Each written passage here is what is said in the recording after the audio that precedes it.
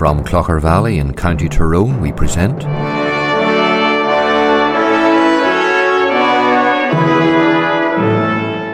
Let the Bible Speak.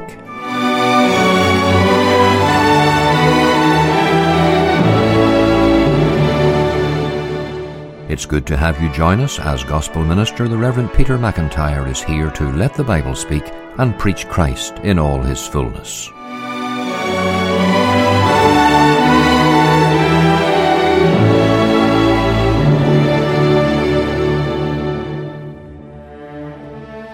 Hello and good afternoon to you. I'm with you for the next 15 minutes, bringing you God's Word through Bible reading, through sacred song, and through the ministry of God's truth. Today we're going to begin a series of messages upon the woman of Samaria from John's Gospel chapter 4. So just stay tuned please for part 1. First here's George Beverly Shea singing a beautiful hymn, I'd Rather Have Jesus.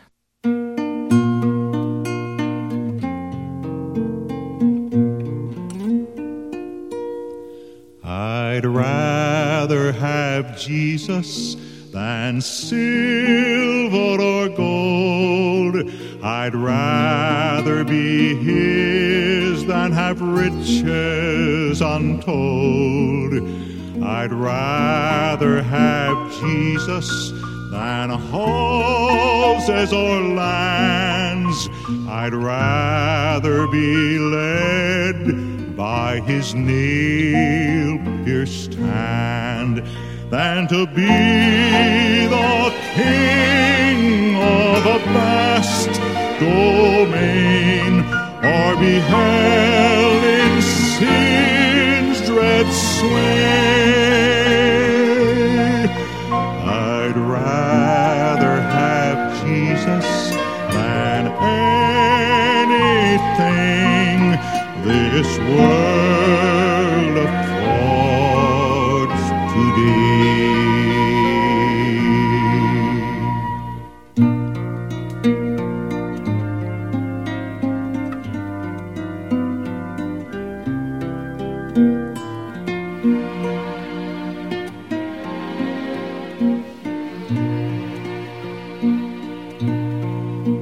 I'd rather have Jesus than men's applause. I'd rather be faithful to his dear cause. I'd rather have Jesus than worldwide fame. I'd rather be true to his holy name than to be the king of a vast domain, or be held in sin's dread sway.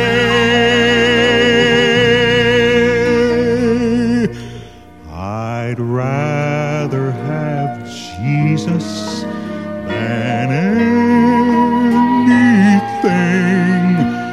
this old world affords today.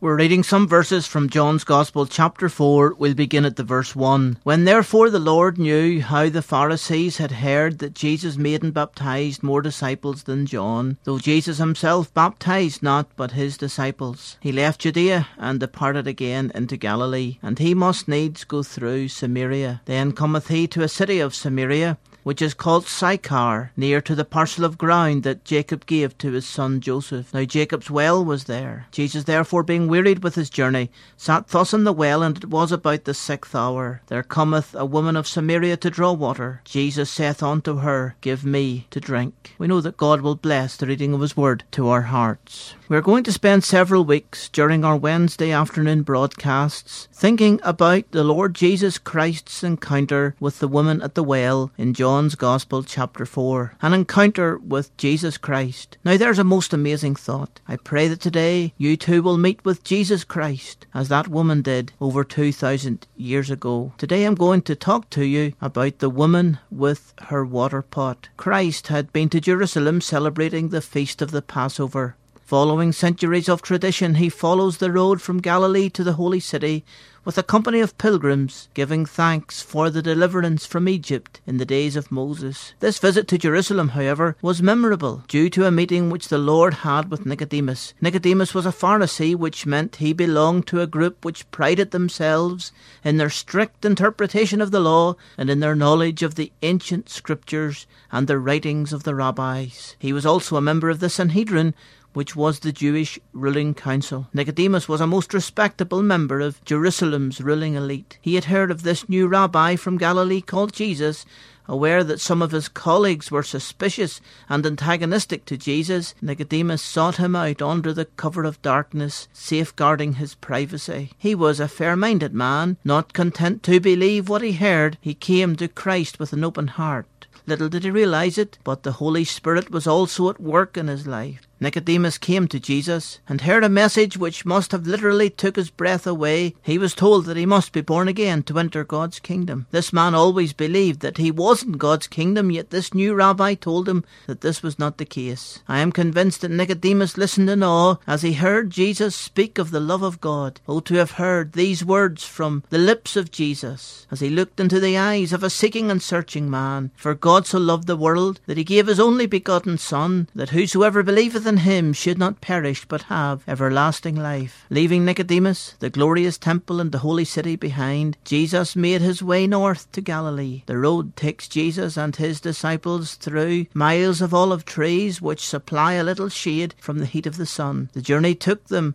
along this ancient Roman road towards the twin peaks of Gerizim and Ebal. With these mountains towering on either side, the travellers entered the beautiful and lush valley of Samaria. Being the month of April, the fields of barley were well ripened and were white unto harvest. Eventually, after 30 long and tiring miles, they arrived at a Roman crossroads. From this place one could journey west towards the Mediterranean, east in the direction of Jordan, or north into the country of Galilee. Here at the heart of Judea, Christ rested by a well which also stood at that spot. This was a very ancient well, as it was dug thousands of years earlier by Jacob. The old patriarch had dug down 150 feet before reaching the precious water with which to feed his cattle. Many a weary traveller was refreshed at this very place by the cold water on his parched lips. John tells us that Christ reached this well at the 6th hour. Some Bible scholars believe that in John's Gospel time is reckoned not in Jewish hours but in Roman hours. The Jewish 6th hour was midday. The Roman 6th hour was either 6 in the morning or 6 in the evening, as we reckon time. It is most likely that the Roman manner of expressing time is correct, because if the Lord indeed walked 30 miles, it would have been evening rather than midday before he reached this well as a weary traveller. Jesus sat by the well.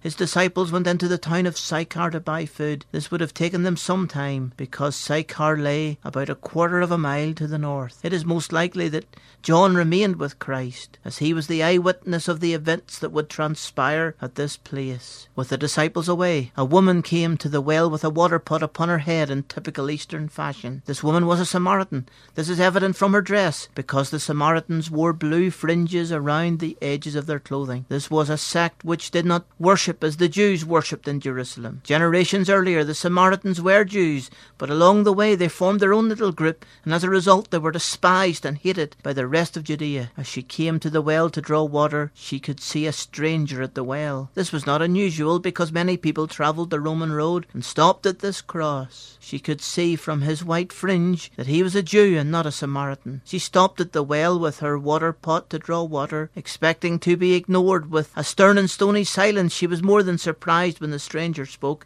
"Give me to drink." This was the beginning of her encounter with Jesus, a most memorable encounter that would change her life and transform her community. John, in chapters 3 and 4, describes 2 conversations which Christ had with 2 very different people. Nicodemus was a man, the Samaritan was a woman. Nicodemus had a name. She is anonymous. Nicodemus was the sophisticated city dweller. She was a simple woman from the valley of Samaria. He was a Jew. She was a despised Samaritan. He was a Pharisee. She belonged to no organized religious order. He was a politician. She had no status or influence. He was a scholar. She was uneducated. He was highly moral. She was so immoral, she may even have been a prostitute. He came at night to protect his reputation. She came in the day and had no reputation to protect. Nicodemus sought Jesus out. This woman was sought by Jesus.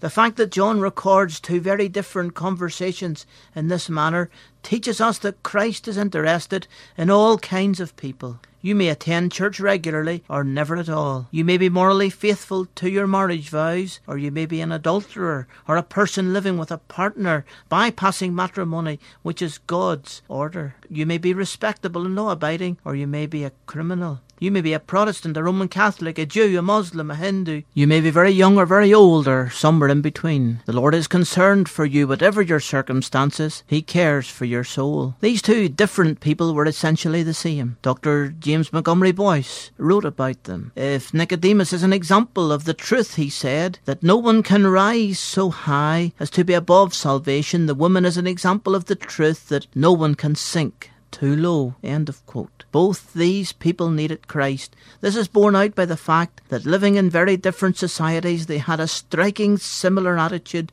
to the teaching of the Lord. When the Lord told Nicodemus that he had to be born again, Nicodemus wondered how an old man could enter his mother's womb on the second occasion. When Jesus offered the woman living water, she observed that he had no vessel with which to draw from the well. They looked at life through material eyes. They could not understand spiritual truth. One was confused into thinking about natural birth, while the other was obsessed with literal rather than spiritual water.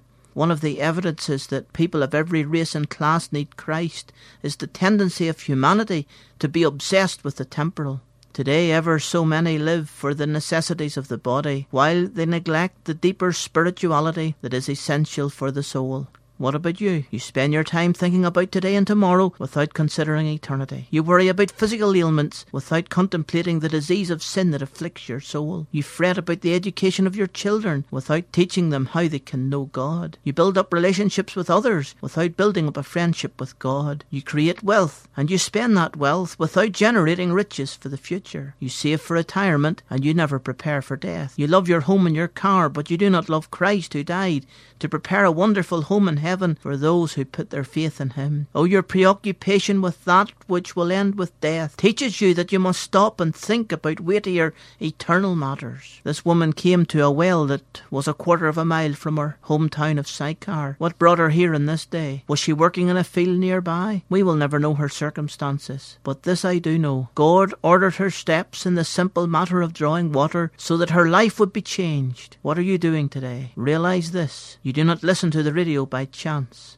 There is a greater hand at work. It's the Lord speaking to your heart. Oh, embrace him as Saviour. Next week we will think about the Lord's teaching to this woman as he produced an object lesson beside an ancient well. I thank you so much for listening. You've been listening to Let the Bible Speak. If we can be of any further spiritual help, or if you would like to receive some free gospel literature, we invite you to write to us. Our mailing address is Let the Bible Speak, Reverend Peter McIntyre, 13 Willand Crescent, 5 Mile Town, County Tyrone, BT 750QL. That's Let the Bible Speak, Reverend Peter McIntyre, 13 Willand Crescent, 5 Mile Town, County Tyrone, BT 750QL. You may hear Mr. McIntyre preach each Lord's Day here in Clocher Valley Free Presbyterian Church at 11:30 a.m. and 7 p.m. For further information, you may phone us at 028 8952 1611. 028 8952 1611. We assure you of a very warm welcome at all the services and look forward to having you visit with us. Thank you for listening today. May the Lord richly bless you, and don't forget to tune in on this same station at the same time next week, when once again we turn to the Scriptures and let the Bible speak.